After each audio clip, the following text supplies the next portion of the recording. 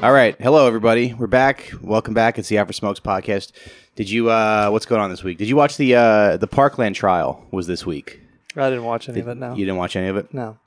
I had my TV on, so I turned it on, and I was watching some of the victim impact statements, and usually in the movies and stuff, that's the time for people to be like, I don't hold any, I forgive you, I don't have any hate in my heart for you anymore. But everybody got up there and was like, fuck you, you're fucking garbage. Everybody was like, you're disgusting. They took turns calling this kid disgusting and that they hated him and that they hoped he burned in hell. And almost to the point where you kind of felt bad for the Parkland shooter. Yeah. Where you're like, because I imagine you're him, you're like, all right, here we go. Oh, this old lady, she's going to call me an asshole. She's going to call me a demon. He must have been like, I gave so many people media careers and not one word of thank you. Yeah, right. I know. Where would David Hogg be right now? Riding his bike to another school shooting, trying to get famous. You got a book deal. You got a book deal. Exactly. Do you know how many non-binaries David Hogg got to run through? Yeah. Because I walked into that school. Exactly. Yeah, so then the day after, I was like, me and Deb were getting breakfast at the bakery, and I was like, I was watching the Parkland trial the other day, and she was like, yeah, I really don't want to talk about death and stuff. It doesn't do anything for me. It doesn't help my day. And I'm like, okay, fine. So I'm like, all right, don't worry about it. She's like, yeah, and I know you probably think oh, I don't give a shit about the world. She just starts rubbing it. She starts I was ready to drop it, but she starts bullying me even more for watching a fucking trial, But that's how a relationship goes. Opposites attract. Anyway, I come home and I'm in this room and getting some work done, and she walks in and she's sobbing, and she goes, there's a kid that she sees. And she says that she goes, this kid's dad is very involved. He sits in on the speech therapy sessions. He sits in, and she's like, and I just found out that his dad died. And I don't know. I've been thinking about that. It just made me sick. Because my first thought was I wonder if this dad made a podcast for his kid, his 2-year-old kid. Yeah. Which I don't know. I've never been faced with something that sad. Yeah. You should be like an ambulance chaser, but about kids who lost their fathers. You should just hand them, little stickers with the podcast on it. Gives them access to our podcast. A QR code. Yeah, a QR code. That's a good idea. Funerals or something, Look, only $250 a month. If your father died in the last month, we'll give you half off. Exactly. You're gonna want this podcast later when it's 50 minutes of meandering, and then their dad, so they could pay half off. And then one tip on how to get grease stains out of your clothes after 50 minutes of crap. But anyway, so yeah, I don't know. That's a bummer. That kid lost his dad. It's tough to lose your dad, that young. I'm just thinking about that. Yeah. Okay. And hi. So anyway, we got an episode that we're doing. We're talking about Pat Tillman today. Right. Yep. The Afghan war hero. The Afghan war hero who was heroically murdered. He was heroically murdered by Al Qaeda. And yeah. And you need heroes. So he was a real hero. Yeah, one of the listeners, we mentioned the Pat Tillman story briefly, and, for those who don't know, he was a former NFL player for the Arizona Cardinals. He enlisted after 9/11 in the U.S. Army. He was an Army Ranger, and then in 2004, he was killed in Afghanistan in a quote-unquote friendly fire incident. And we mentioned it on a previous episode, and a listener said it'd be an interesting full episode idea. So I did a bit of research on it, and I agree. I think it is a very interesting story. So we'll go over some of the outlines of that today. And if we run out of time, we'll continue it on the Patreon.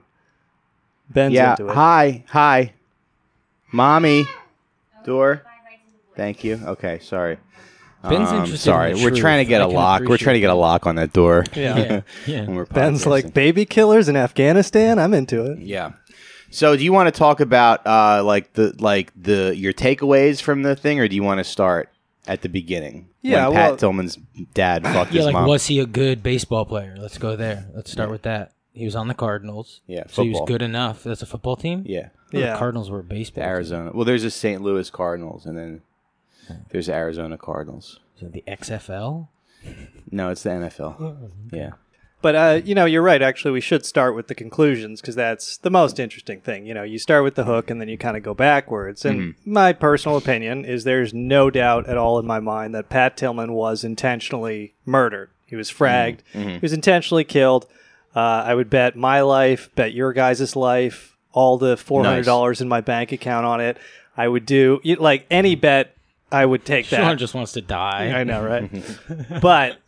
So I have zero doubt in my mind saying that he was intentionally murdered, but when you get into the why and the who did it, I have educated guesses. Right. So we'll get to those.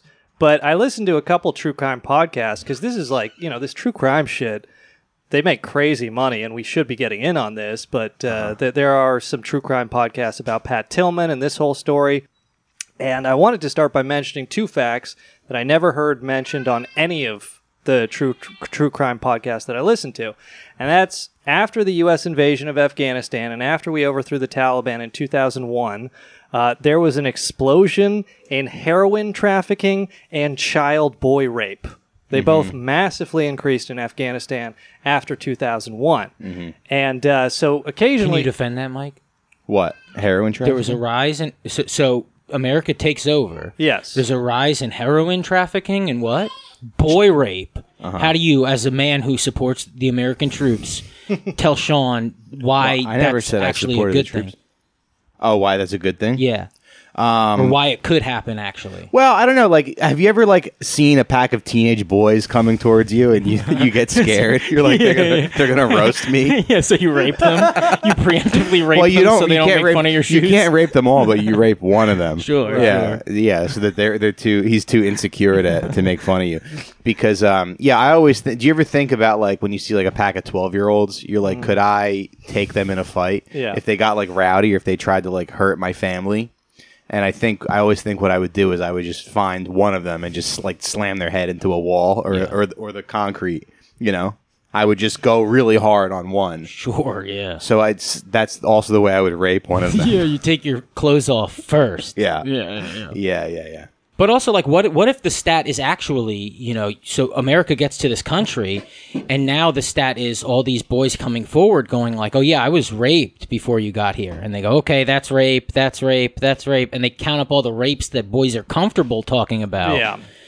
Well, so this is, this is my evidence for this, is the Taliban, who are not nice guys, but there's a Afghani practice called Bakabazi or Dancing Boys. They've done some documentaries on it. It goes back hundreds of years. The Taliban, they partly came to power in 1996 because they were against that. They banned it. They actually enforced the death penalty against it. So they were heroes. Yeah. They enforced the death penalty against that and also just homosexuality. Right. So, Okay. Yeah, all right, so no purity tests yeah. in your election, okay? Right. But that's the thing is, I'll read, for example, Foreign Policy magazine is sort of an organ of the U.S. foreign policy establishment. And Foreign Policy magazine will write, the corrupt Afghani government that we propped up and the U.S. troops, we were the lesser evil compared to the Taliban. And what I absolutely have come to believe is that we were the greater evil. And again, we killed... Conservative estimate, 200,000 people there. Right. Over the 20 years. We killed 200,000 So when you saw the Taliban in the palace using the elliptical machines, Sean was like, ooh, ooh, ooh, ooh. They looked like they were having fun. Yeah. He was wearing his Mullah Omar jersey and, yeah. Right. But, let me support those statements because, again, increase in child rape, increase in opium trafficking. Yeah. Something that doesn't get a lot of attention, and Peter Dale Scott has Wait, so that's after we invaded Afghanistan? After we invaded Afghanistan. And so to start with the opium trafficking, Peter Dale Scott, he wrote these books, American War Machine and Drugs, Oil, and War. Recommend them very much. But just to talk about opium production. According to United Nations statistics, there were, in the year 2000, 3,276 metric tons of opium produced. That same year, the Taliban banned opium production in 2000. They banned it completely. The following year, that fell to 185 metric tons in 2001. And this was primarily in the Northern Alliance areas, the areas that were no longer controlled by the Taliban. So in 1 year, the Taliban achieved a 94% reduction in opium production in Afghanistan. Afghanistan was at the time about 70% of the world's opium supply. Recent estimates put it up to like 93%, but the majority of the world's opium comes from Afghanistan. By 2007, after we've overthrown them, from 3,276 metric tons in 2000, it's all the way up to 8,200 metric tons in 2007. So it doubled, basically, as soon as we came in and knocked over the Taliban and set up our corrupt government, which was led by this guy, Hamid Karzai, who his brother was one of the biggest heroin traffickers in the country, and he was a CIA asset. So we set up, and there was the London Daily Mail in 2007 reported the 4 largest players in the heroin business in Afghanistan were all senior members of the Afghan government. We propped up a corrupt government that everybody in the country hated, that was all fucking heroin traffickers. But like, let's say someone came here, here we go. to make the country here we better. Go. Here we go. No, I'm not even saying I believe this. Yeah. But like, someone comes to America and they invade and they got to make the country better, right?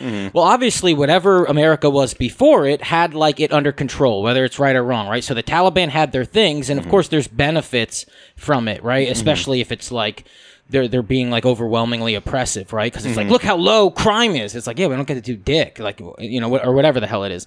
And then it's America comes in to free these people, and it's like, yeah, crime's going to go up for a while, especially like drug crime. Yeah. Because we're focusing on figuring out like, your whole city is blown the fuck up, and we have to worry about your drugs for the next few years. Like, your drugs are going to be sold like crazy. Pussy's going to be sold like crazy. Like, people sorry, we can't pay attention to those things at the moment. But we burnt your country on fire, and we got to figure that out first. Right. And that just seems like war. But the boy rape does sound like the troops are pedophiles, and I'm sticking to it. Every troop, probably. Yeah. Well, the U.S. most, if not every single one. For the most part, the U.S. troops were not raping the boys, and there have been like New York Times stories about U.S. Special Forces and other, Army and military personnel who actually got disciplined because they would beat the shit out of, local Afghan police captains who would keep little boys chained to their beds. But there were also stories about the CIA would give warlords Viagra so they could more effectively rape their little boys. I mean, it was very sick what was going on there, but to talk about the Bakabazi and the Dancing Boys, there's an article about this by Chris Mondlock in... the CIA is like evil when they don't even have to be. Yeah. Mostly, yeah. But this article by Chris Mondlock in Foreign Policy magazine, he says that one of the original factors mobilizing the rise of the Taliban was their opposition to this Dancing Boys stuff, and he admits that the practice of Bakabazi has actually grown more rampant since 2001. He wrote this in 2013. And he says, according to the military experts I talked to in Afghanistan, the lawlessness that followed the deposing of the Taliban in rural Pashtunistan and northern Afghanistan gave rise to violent expressions of pedophilia. Boys were raped, kidnapped, and trafficked as sexual predators. Warlords regained their positions of regional power. As rule of law mechanisms and general order returned to the Afghan countryside, Bakabazi became normalized structured practice in many areas, where basically families who had a lot of children would kind of give one of their boys to the local warlord in order to be raped. Damn, how do they make that decision? According to the Foreign Policy, in order to gain familial prestige and monetary compensation. So, I mean, kind of what happened is, the Taliban... but imagine having 3 brothers and you're the one that like has to... Wait, so you're like, you give just your me? kid, you let your landlord have sex with your son? Basically, yeah. Imagine you still complaining about your landlord. Oh, and also he fucked my son on top of that. Yeah. Well, I'm still going to complain about my landlord. I mean, he probably wants to fuck my son, to be honest. Right, in the oven, it doesn't get to 450 degrees. Yeah. It only gets to 300. This guy won't fix my oven. There's black mold. Yeah, but and he raped my child, who I would die for. Yeah. It does make you realize, though, that when war hits your country, like, the freaks come out. Like, why wouldn't they? Yeah. There's chaos in the streets. Like, if you're a cannibal, yeah, time to cannibal, right? Yeah, right. So creepy. I guess that's and the theme of zombie movies, right? It's like when there's people show you who they are when there's like a crisis. Yeah, yeah, right. And the same is for if the Russians showed up, right? Yeah. who's going to start randomly biting off dicks just because the Russians showed up, you know? Yeah. Not me. I'll tell you that much. No, I'm Even if I've it does never, start happening I've in never Jersey wanted City. to do that. Quoting from the Foreign Policy article, quote, some estimates say that as many as 50% of the men in the Pashtun tribal areas of southern Afghanistan take boy lovers as of 2013. So like half the fucking men are doing this. And it's just one of those things where I'm sure it goes back hundreds of years, and I'm sure it continued when the Taliban took over, but it got more underground, whereas the Taliban, for all their problems, they sort of suppressed local warlords. So who was in power before the Taliban? Just local warlords? Yeah, it was the Soviet government, and then we funded the opposition to the Soviet government, and then it splintered into this civil war after the Soviets left, and the civil war goes into like 96 until the Taliban wins, but the Northern Alliance remains in opposition in the northern part of the country, and that's who the U.S. backed and who eventually overthrew the Taliban and replaced it. Mm-hmm. And the Northern Alliance were drug traffickers. There's no way around that. And they had the CIA established a relationship with them in 2000. The head of the Northern Alliance was a guy named Ahmed Shah Massoud. You were just describing Suge Knight up until this point, until basically. you said his name. But Massoud was the head of the Northern Alliance, and the CIA in 2000 entered a partnership with him. Peter Dale Scott writes he's a known drug trafficker. He was, as I mentioned, a CIA asset, but Peter Dale Scott has also written about, he was assassinated September 9th. You might have heard this story. He was the Northern Alliance leader, was killed 2 days before 9/11. And Peter Dale Scott has written about, it's a pretty suspicious assassination where, yeah, he worked with the CIA, yeah, he took their weapons, yeah, he dealt drugs, but he was always adamant no U.S. troops would ever be allowed into Afghanistan. So it just so happens that the leader of this Northern Alliance who's against U.S. troops is killed 2 days before 9/11, and then suddenly, they get a more pliable leader who's okay with U.S. troops coming in. Mm-hmm. But yeah, so it's like, you can't ignore the statistics, which are, there's this big increase in heroin traffic and this big increase in child rape, so you can understand why people would hate the government. But it's also, when I was trying to conceive why you would kill Pat Tillman, those were where I went originally. Essentially, the idea that maybe he knew he was a ranger, maybe he knew something he wasn't supposed to, he was a big celebrity, maybe he was going to blab about it. They burned his journal after he died, which is like totally against any Army regulation. Mm-hmm. So that was my original theory, but I also think it's just possible they just fucking killed him because he was anti-war. He was emailing with Noam Chomsky about when he gets out of the service, how best to oppose the war. And he's just a guy where you look at a picture of him, he's like, football star, war hero. He looks like fucking Giga Chad. He's got this... Yeah, but he was like a pretty decent guy. Like he seems like a nice enough guy, yeah. He had a code of honor and all that. But it's just one thing where, 2004, you can kind of dismiss all the hippies and the dirty, pasty people like myself. But when you got an actual war hero, football star, right, all-American... anti-war guy, that's a serious liability for the Bush administration and the war in general. And what happens is, like, you let him live and come back and he's a liability, or you kill him over there, suddenly he's a huge asset. He's a martyr. He's a martyr, yeah. Yeah, so, essentially, they got everything they ever wanted, which doesn't prove that they did it, but it's one of those things where it's like, it's a coincidence that seemed to work out just perfect for them, where they were able to sell their fucking war, they were able to keep us there another 20 years, and they were able to, and so that's like, it's sort of like with 9/11, where all these negligence and incompetence explanations don't really add up to me, because they negligenced and incompetence their way into exactly what they wanted, exactly what their goals were, and exactly what worked out best for their interests and the interests of the people who make money off that war. Right. But yeah, so those are my kind of three theories for why he got killed. I'll spell out the evidence and all that later. But and the other thing I just wanted to say was, like, you kind of go through this with a lot of U.S. government covert ops, where they start out where they have a cover story, and then if that gets blown, they just shift to like incompetence or negligence. Mm-hmm. The example I would use would be Frank Olson. They made that documentary Wormwood about him, but he was the head of Fort Detrick, mm-hmm, the Army bioweapons program. He was killed. He was thrown out of a hotel room after being hit in the head. in the 1950s, the early 50s, and originally they just said he committed suicide. And then later in the 70s, they say, okay, we dosed him with LSD, and then he jumped to his death because he was freaking out on his LSD trip. And that's the story to this day, is essentially incompetence, negligence. Yeah. And you kind of see the same thing with Pat Tillman, where the first story is he was killed heroically, charging up a hill, chasing all these Taliban away. And then they had to abandon that one, but not after they get like a big, funeral memorial and Bush gives a speech and they really kind of ramp up Bush's re-election campaign with this story. But after that, they go to the second story, which is what's still the current story, which is friendly fire negligence accident. And I'll go through the actual evidence of what happened and why I don't think the accidental negligence story holds up. Yeah, I guess. Well, they say he was such a high-profile person that they didn't want Bush to misspeak about him, right? Because if he said something that was factually, incorrect, it would be very embarrassing for the president.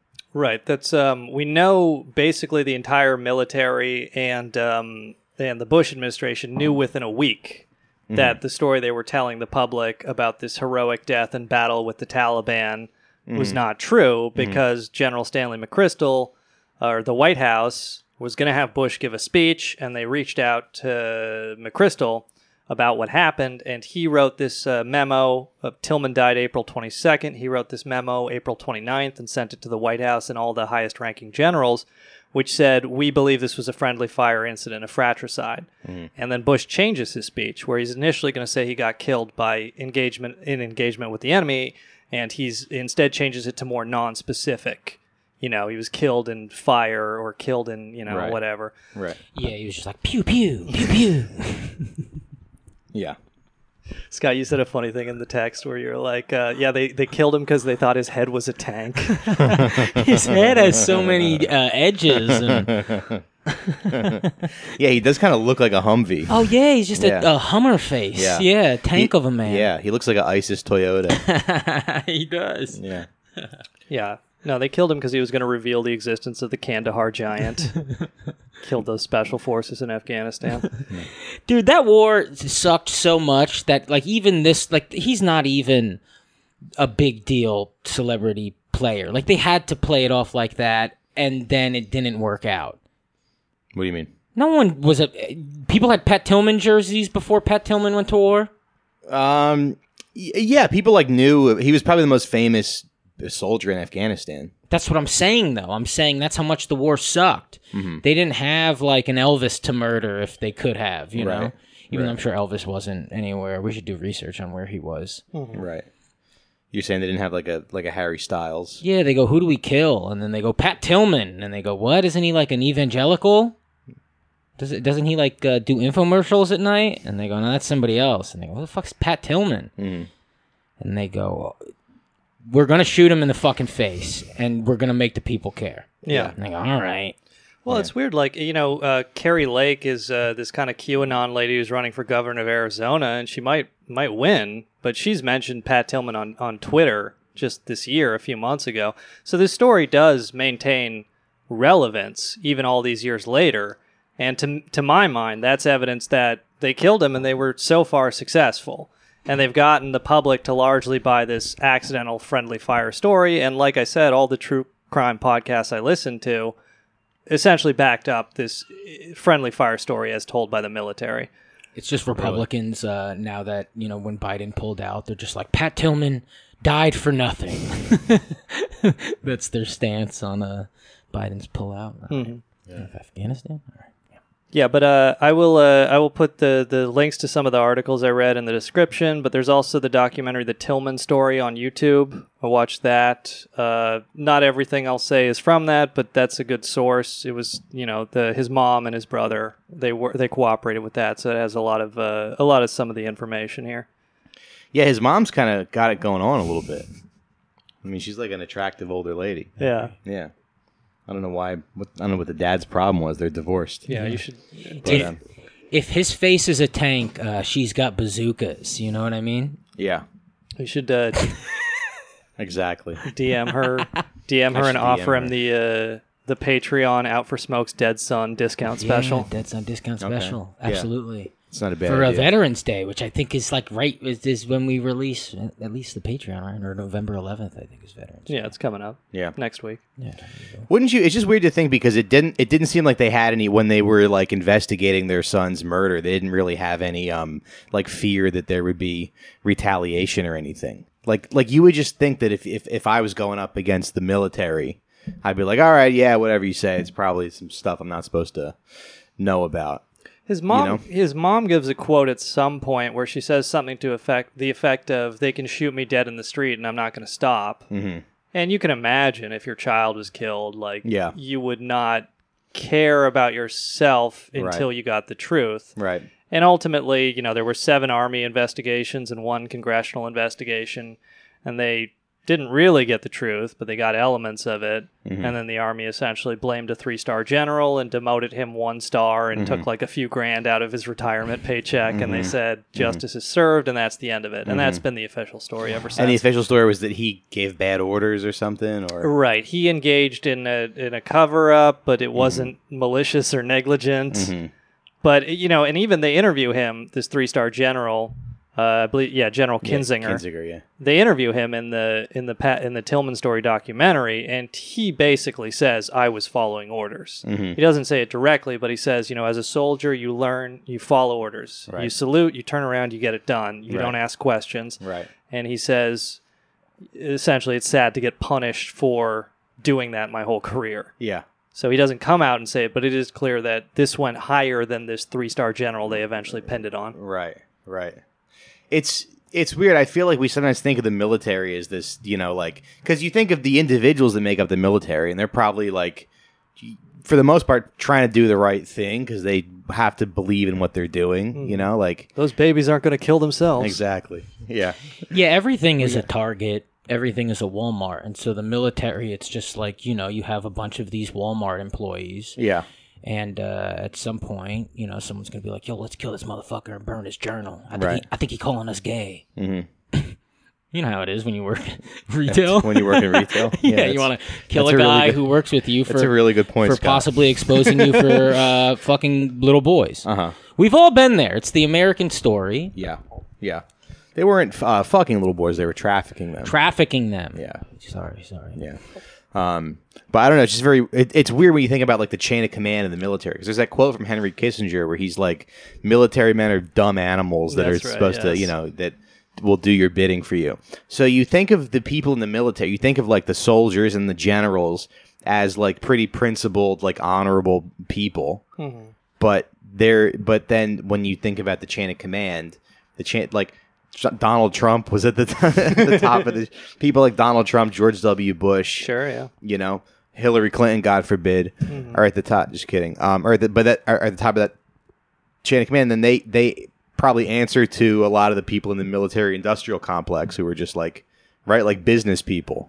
Yeah, basically. I mean, as we've mentioned, the U.S. was spending $300 million a day in Afghanistan, and most of that money wound up back in U.S. bank accounts. It went to weapons contractors, Wall Street, and that's not even including, as I mentioned, the heroin trade, which some estimates say after the financial crisis in 2008, some banks were only supported by all that money, all that drug money they were laundering. And Peter Dale Scott's talked about the 3 most valuable commodities in international trade in terms of volume, the amount of money made every year trading them is number 1, oil, number 2, weapons, number 3, illicit drugs. Mm-hmm. And if you take a materialist view of history, the idea that, economic factors are kind of the primary motivator, well, yeah, the people who make money off those 3 most valuable commodities on Earth are going to occasionally engage in conspiracy and assassination and vote rigging and all this other stuff to protect their fucking money. Yeah. So it is just something where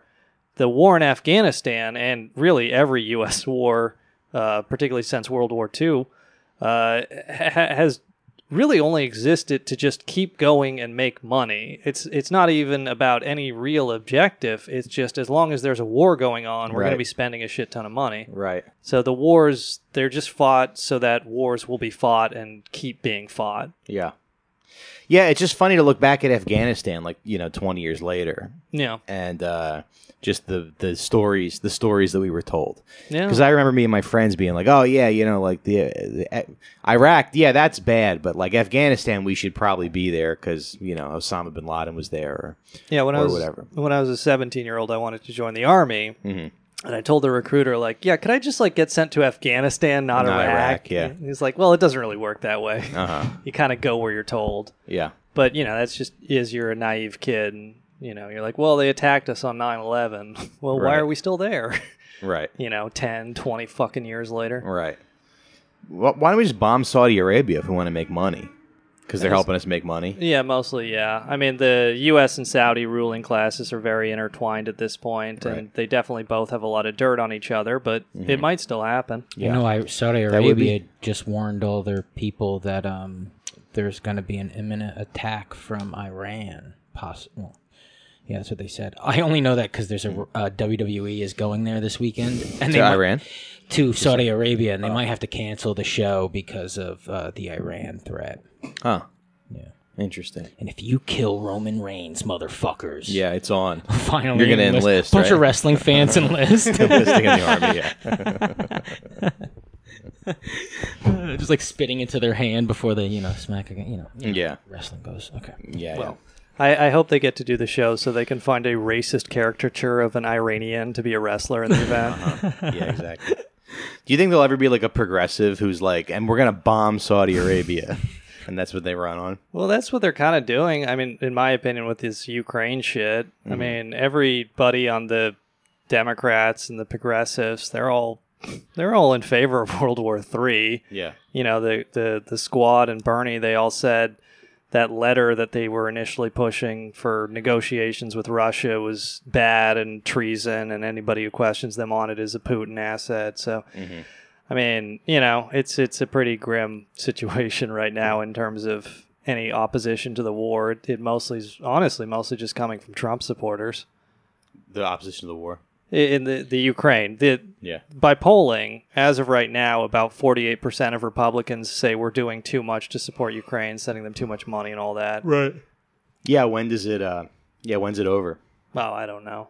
Yeah. But, it could go south. But that's we'll have another episode on that subject. Okay. But to get back to the story of Pat Tillman, to kind of start from the beginning, he played as a safety for the Arizona Cardinals from 1998 to 2001. He was a pretty good defensive player.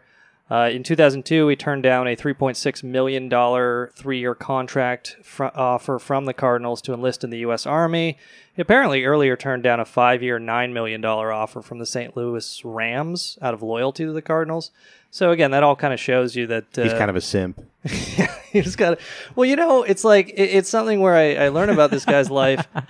He essentially believes in an America that doesn't exist anymore. Right. We talked about that with Jimmy Stewart and Joe DiMaggio and these ball players all going to fight in World War II and putting themselves in great danger, and the Kennedys, John's older brother got killed. The guy who was supposed to be president, he got killed in World War II.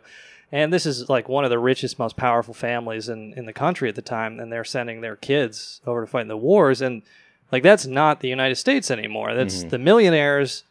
They want the wars to go on forever because they make money, but they're not going to send their fucking kids. They're not going to go themselves. They want the poor to just go and get blown apart in these wars. So Pat Tillman's kind of a throwback where he's one of the last, to my knowledge, millionaires to ever enlist in the U.S. Army.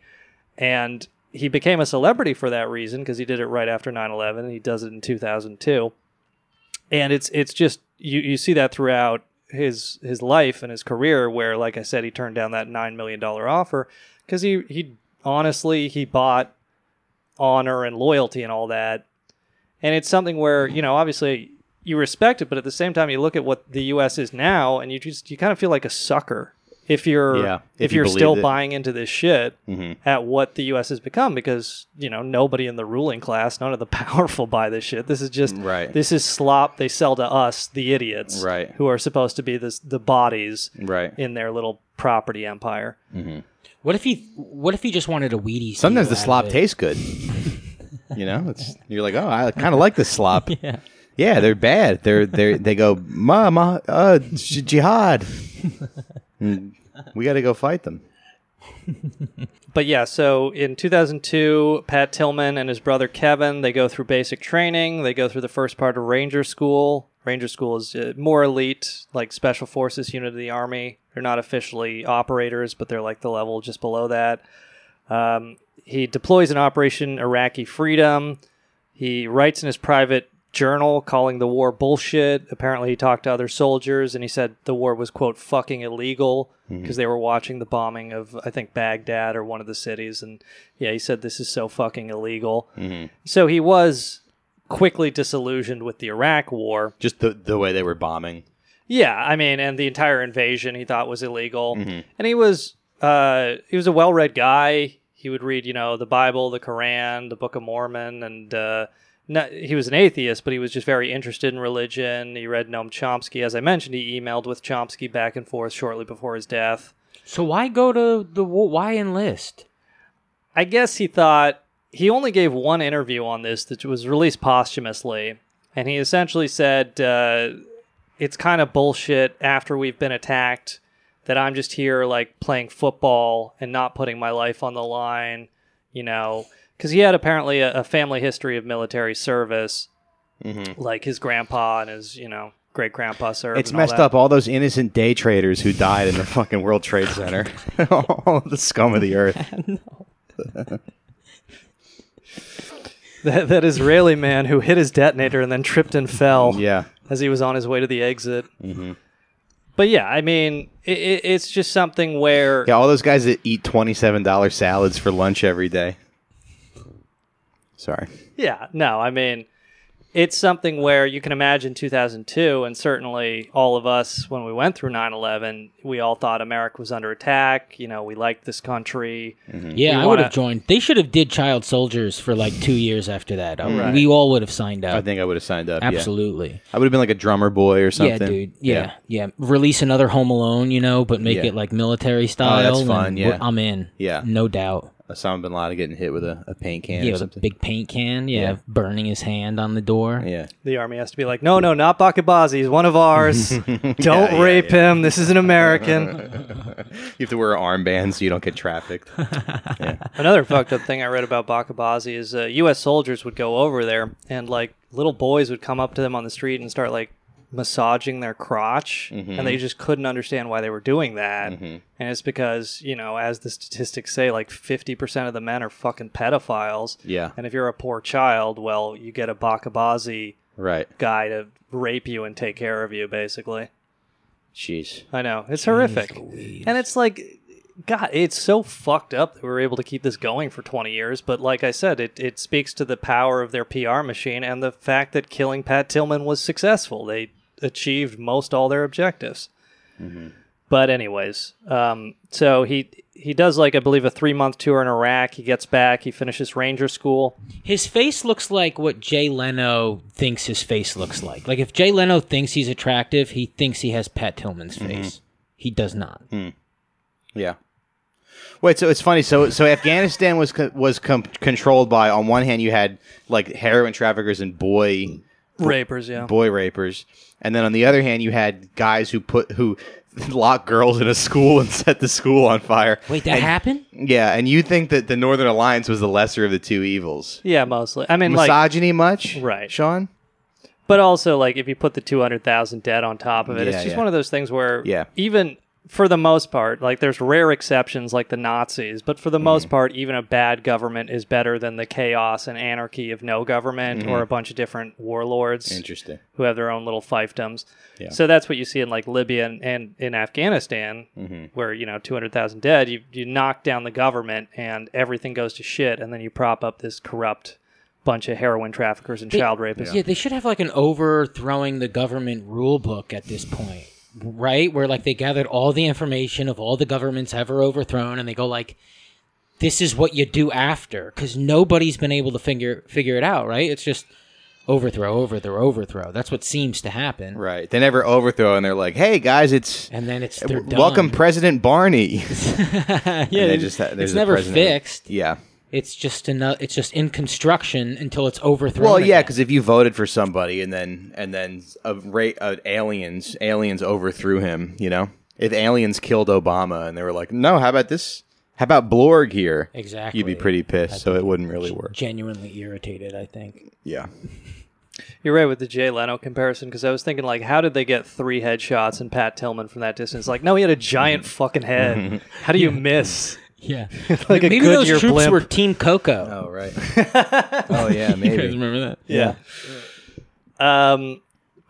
So Pat Tillman, he completes his deployment in Iraq. He gets an offer from the NFL and the Army to essentially rotate out because he did a combat tour and return to the NFL. And because at this point, he's worth a lot more to the Army as a recruitment poster. That's what they used him for. And it's interesting, when he enlists in 2002, he gets a letter directly from Defense Secretary Donald Rumsfeld. Donald Rumsfeld briefs the heads of the Army, like, keep a close eye on this guy. Right. Never happens. You know, he's a big deal, a big celebrity. So it's like, don't let him see too much combat or anything. Yeah. Yeah. And they in Iraq, when he was in Iraq, the Jessica Lynch story was that woman who was she was taken prisoner by the Republican Guard, but they just dropped her at an Iraqi hospital and kind of, got the fuck out of there because the U.S. was killing everybody. But that was like a big fake story where they said she like shot to the last bullet in her clip, and then they took her, took her hostage and raped her and all this. It was all bullshit, but it was, again, just more PR from the Bush administration to sell the war. Right. But they get Pat Tillman to go on this raid to quote-unquote rescue her from the hospital, which the hospital would have handed her over at any point. But they actually delay it a day so they can have a camera crew go along with them. So it's so clear where they're just using Pat Tillman as a PR piece to, in the Bush administration case, sell the war, but for the Army, you need a recruitment poster, a guy who gets other people to enlist. That's what he's most valuable for the Army as. So the Army and the NFL give him this offer, like, hey, right, it's like the Virgin Noam Chomsky, the Chad Pat Tillman. That's what they wanted to. I just pictured the Russians attacking, and Mike and the baby have to go meet Deb somewhere, and Mike is like rushing out with the baby, and then drives away, but leaves the baby on the curb on accident, and then he picks up Deb, and she's like, "Where's the baby?" And he's like, "The Russians took him." He just lets the baby die in the war.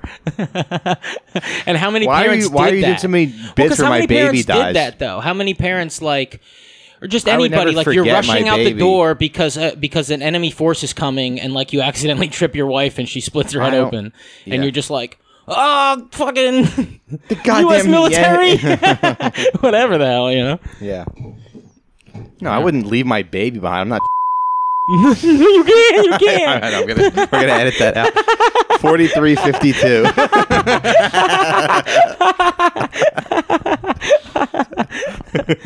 Oh shit. But yeah, so Pat Tillman gets this offer from the NFL to rotate out because he's already done a combat tour. He can go back to play for the Cardinals next year. He declines. He apparently has like a 2-hour conversation with the coach and gives his thoughts on it. But essentially, it's like a military idea. If I don't go, somebody else is going to go in my place. And, you respect it, but it's sad because he deploys to Afghanistan April 8th, 2004, and then April 22nd, 2004, he's killed. Yeah. And I can go through the details of that incident here.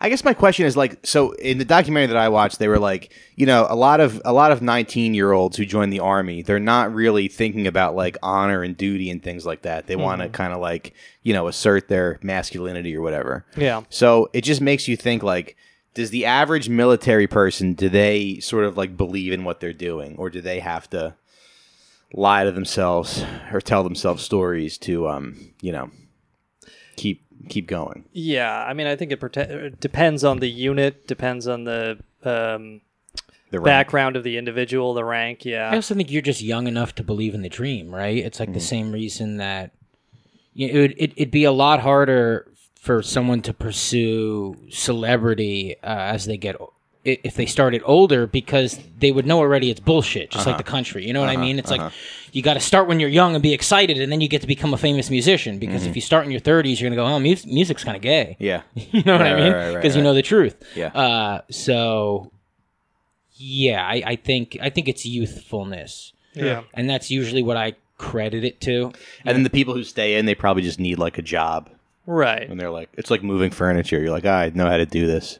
Well, and, especially after 9/11, I do think there was a lot of legitimate belief, and that's when I was 17 in, 2007, and I wanted to, that was essentially it, where I was like, I love this country, I want to, I want to serve. Yeah. That's what I thought. Yeah. And you don't realize, well, I'm serving the Carlisle group in Raytheon, and, right. And after 20 years of this fucking bullshit... Like if you want to do something honorable, you should have just joined Al-Qaeda.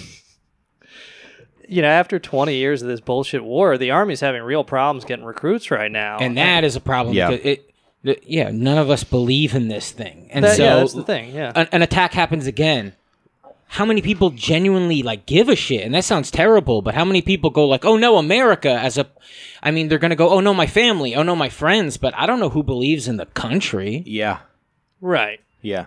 I mean, yeah. 9/11 I believe in, last... ideas of behind, the things we say about the country that aren't necessarily true, and they're true in a lot of ways, but no, the government, no. Right. Hi, Ben. I do have great interest in the history of this country, and I think it was a different... Sorry. Just she has one fucking job when I'm doing my fucking podcast, when I'm at work. Yeah, well, it's just something where... I think with 9/11, it was pretty easy to paper over all the changes that have taken place. Mm-hmm. But now it's we all recognize America's a fucking business. Mm-hmm. If you're not getting paid, what the fuck am I doing here? Mm-hmm. This is not a charity. I'm not here to do charitable work for the Carlisle Group and Raytheon, these people who have all the fucking money in the world. Yeah. It's if you're going to give me a bunch of money, I'll think about it. I'll think if my conscience can live with it, but I'm not going to go out there for an enlisted salary and get my fucking arms blown off. Yeah. It's the country that cried wolf. It's we're fighting for our freedom. We're fighting for our freedom, and then finally it's going to happen, and we're not going to be able to identify it. Yeah. And we're going to get, things stuffed in our butts. Yeah, but so April 22nd, 2004, Pat Tillman and his platoon are on this village search mission. So the other thing I want to say about it, because in the documentary they talk about, around that time there were two stories in the news about the war. The one was Pat Tillman's death, but the other one was that this lady took photos of soldiers' caskets coming home with the flag draped over it, and that was and then she sent it to her local newspaper, and she was fired from her job because that was against the law to do that. You're not allowed to publish photos of coffins of American coffins coming home. Why is this? And it was a federal law or something. It was a federal law for 18 years. It came from able to, in the Vietnam War, they had this idea that they lost because of the media. The media showed the war. The media showed the dead bodies and the U.S. troops' caskets coming home and all that. Mm-hmm. So with the Persian Gulf War in 1991, they became really obsessed with media control, and they put this in place to hide the caskets coming home because they thought as long as the U.S. public doesn't see the dead bodies, they won't turn against the war. It's not even dead bodies, just a box with a flag on it. Basically, yeah. But, the idea is if you see a bunch of those, you might think maybe this is not worth it. Yeah. You'd think they just put them in something... you don't have to put a dead body in a casket. Right, you could put them in a contractor bag or something. Yeah, exactly. Put them in a vending machine or something. There should be a big meat grinder at the Army base, and you just grind them up and mix it with sawdust and put them in contractor bags, and those are the bodies. On the C-17s, you make a big Lego Millennial Falcon, and you just stuff all the dead bodies in there, and nobody will know. Yeah, exactly. You just get a jet, and then you just crash the jet into a mountain with all the soldiers' bodies in it. We should have to... there was certainly a time where you, as a soldier, had to use dead bodies as weapons. It was in that you signed up as a soldier and knew if I die, someone is going to pick me up and use me as a shield, or someone's going to cut off my head and swing my hair around and use me as a club. I want to be a body donor to the Army. Yeah. That's probably what war used to be like, right? What do you think? Yeah, it still happens on occasion. Buddy dies next to you, his arm blows off. You pick up his arm and you start swinging it, right? Well, if hopefully you didn't have a gun back then, but you didn't back in the day. What did you think people fought with? Well, back in the day, throwing fists, throwing rocks, and then a guy gets his head cut off, you pick him up by the hair, and now you have a weapon. Right. Your buddy. Decapitated head. Yeah, your buddy. Right. You are, and you fight the war. Your body is also used for the war. I would assume the natives would have some sort of thing like this. Mm-hmm. Right? Yeah, probably. Yeah. Get the use out of everybody. Well, the first war in America, that was fought with guns, though. So going back, everybody had guns. Maybe cavemen or something. Maybe, thanks. Yeah.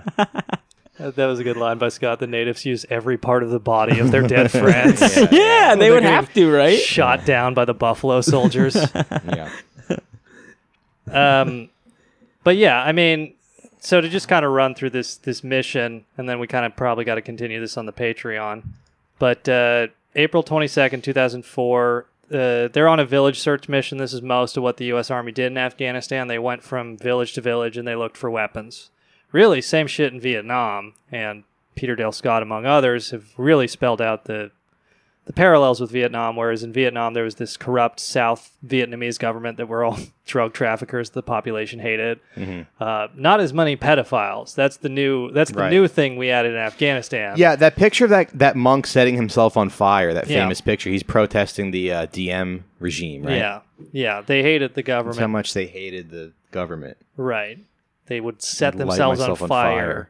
To help Radiohead, or to help Rage Against the Machine have their best album. Hey, what was this government? My wife? Because that's what I think about doing sometimes. It'd be great if you set yourself on fire. It'd be awesome. To protest death. To make a point to your wife. Has anyone ever lit themselves on fire and then I do all the cleaning and all the laundry. Yeah, actually, you think you do, but you don't. Oh, yeah, really, bitch? Sick cross applesauce. Yeah, and just sit there meditating while you burn to death. But that's never resulted your wife won't in stop like nagging whatever you. they're protesting being like, okay, Scott we're and gonna I- think about it. It's Scott- just a guy on fire now. Scott and I are like there while Mike's on fire chanting, "A podcaster has died. A podcaster has died." It's just funny when you're married, you get nagged like while you're coming sometimes, you know? You can't even enjoy your orgasm because as the jizz is coming out of you, your wife's got some fucking shit to say. Oh, great. More things I forgot. Oh, yeah. I'll change the fucking light bulbs tomorrow. God damn it. Yeah, you know how the guy at Tiananmen Square didn't die because people pushed him out of the way? It was actually his wife because they had to continue going grocery shopping. Yeah. She's like, you're going to help me carry these bags, Henry. He's standing in front of the tank. Yeah. Come on, kill me. Pat Tillman was about to take the deal to like leave and go back to the NFL, and then his wife started nagging him. It's like, I want to get 3 in my fucking forehead. Yeah. That is a great way to make, or your boss at work, just set yourself on fire. It is incredible. Shout out to that monk. We don't know his name, but we should. Yeah, I forgot his name, unfortunately. But does he have it? Is he known by history? Yeah, he's known by history. And there were other monks, but he's the first and most famous. And he was the senior Buddhist monk who did that. And how did he just sit there? Through nirvana. Yeah. Through, I guess, training and all that. Yeah. That you can, I guess, overcome pain and Yeah. all that. But Yeah. But yeah, the It's the adrenaline from owning somebody. Yeah, exactly. It's about being right. Yeah. they write about it very movingly, and James W. Douglas does in JFK and the Unspeakable. But like I kind of referenced earlier, basically the other monks, they let the press know something was going to happen. That's why the photograph exists. They showed up the next day, and the other monks kind of sat around him while he was burning and just chanted, "A Buddhist monk has died, a Buddhist monk has died," or they said something like that, but it was, I don't know, very moving and heartbreaking. Anyways, so April 22nd, 2004, they're on this village search mission, go to village, checks for weapons, just like the U.S. Army used to do in South Vietnam. Their Humvee breaks down, and they spend 6 hours stuck in this one village with a broken down Humvee. The platoon leader wants to just destroy the Humvee and move on. However, they radio back to the base, and the lieutenant colonel back at base says, "Fuck no, can't destroy the Humvee, that'll make me look bad." So he orders the platoon to split in 2 halves, what are called serials. And everybody in the platoon is apparently opposed to this, but orders are orders. The lieutenant colonel back at the base says split into 2 halves. So the platoon splits. One of the halves is supposed to tow the vehicle, and the other one, including Pat Tillman, is supposed to go ahead to the next village, so they can finish their objectives before it gets dark. Pat Tillman's group, his serial 1, they're going through. So this, how many guys are in a platoon? Like 12? Yeah, 20? let me see. And so they're just going from village to village looking for weapons. Basically, yes. So they just roll in and they search. Yeah, they go from house to house. Okay, so a platoon's like 20 to 50 soldiers. Mm-hmm. Okay. But yeah, so they just kind of go from village to village, and they talk to the locals, and they search, and try to make a good impression, but usually don't. But so like 20 to 50 people. I'm sorry, I don't have the exact number, but they split in half, and the first group is with Pat Tillman, and they're headed to the next village, and they go through this canyon, with like ridge lines up above on both sides. They get to the end of the canyon, Pat Tillman's does, and at this time, the second group, is behind them, and they're towing the Humvee. They got a local Afghani to use his truck to tow the Humvee. The second one is just entering the canyon as Pat Tillman's one is getting to the end of the canyon, and they can see the next village. And at this point, it's very much disputable what happens, but basically, most all the soldiers in later testimony say they come under mortar attack. And they identify two mortar explosions. Like there's an explosion, and the soldiers testify in later investigations they thought it was an IED. Then there's another explosion, and they realize it's a mortar. And then they say, or at least some of them say, that like 10 to 20 Taliban were up there on the ridge line and started shooting down on them with small arms. And this is where I get very skeptical, because essentially there's zero evidence of any Taliban anywhere in the area. Mm-hmm. They could not produce zero shell casings of any weapons that were not U.S. military, zero bullet hits on any vehicle or soldier that was not U.S. military. And that's the thing, where it's like, if there's Taliban shooting at the Humvee, you would think there'd be one fucking AK bullet in any of the Humvees. They cannot produce any evidence of any of this. And the only thing, to my knowledge, they didn't even produce evidence. The mortars, other soldiers have speculated it might have been accidental discharge. But that's the thing. There were at least 2 explosions. We don't know what caused them. And then there's all this conflicting testimony. And another thing where when you go through the testimony, the troop testimonies, they're always unsure. They're always couching, I don't know. And they're always saying like that essentially they started firing because their squad leader started firing. So it's just, it's very weird, and it's very disputed what happened. But regardless, the squad with Pat Tillman in it, they're at the end of the canyon, and then the other one is coming up behind them. Pat Tillman and this Afghan National Army member and this other soldier named Brian O'Neill, they go up to this rocky hill because they get the idea that if we get higher up, we can do suppressing fire and we can support Serial 2, which is coming up behind us. And what happens is Serial 2 starts shooting at Pat Tillman and this other soldier. And they later say they saw the Afghan National Army guy. He's a bearded Afghani. They assumed he was Taliban. That's what they say. They kill him right away. So this Afghan National Army guy gets killed, and they're still firing on the position of Pat Tillman and Brian O'Neill.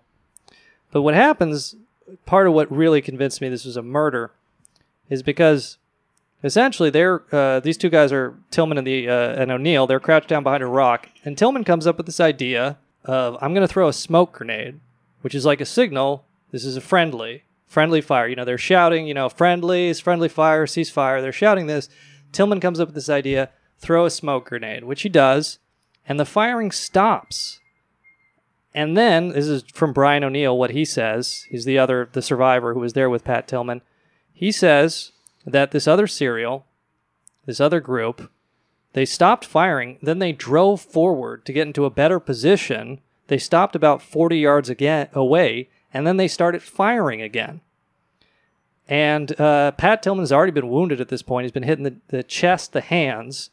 And at this point, they start firing him again, and O'Neill quotes Pat Tillman's last words as being, I'm Pat fucking Tillman. I'm Pat fucking Tillman. Cease fire, that kind of stuff.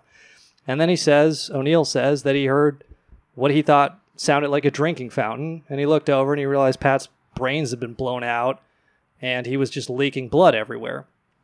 And this was because he had 3 closely grouped shots in the forehead. Pat Tillman did.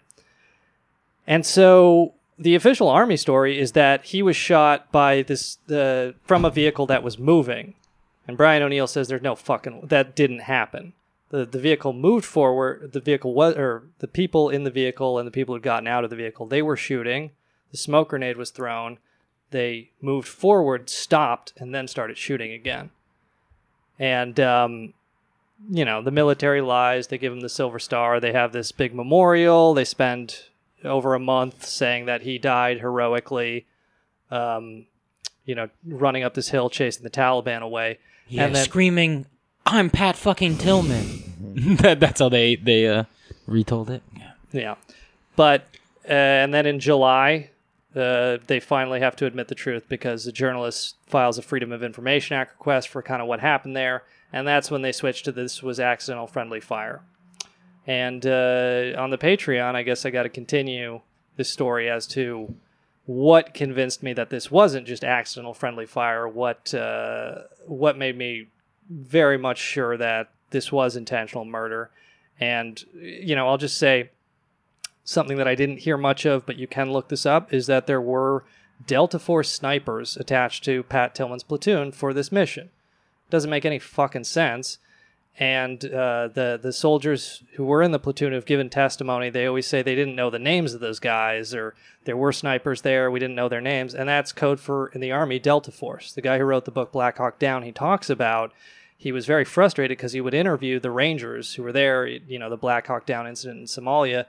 And they would keep saying, I didn't know the name of the guy, I didn't know this guy. And that was always code for Delta Force, because Delta Force is the most secret. It's the Army equivalent of the Navy SEALs, but the military does not officially acknowledge it exists. It's extremely classified. And it's just like, eventually the Associated Press, they FOIA'd the Defense Department in 2007. They released this article. They get about 2,300 pages of testimony from the Army investigation. And just quoting from the Associated Press, Army medical examiners were suspicious about the proximity of 3 bullet holes in Pat Tillman's forehead, tried without any success to get the Army to investigate whether the former NFL player's death amounted to a crime.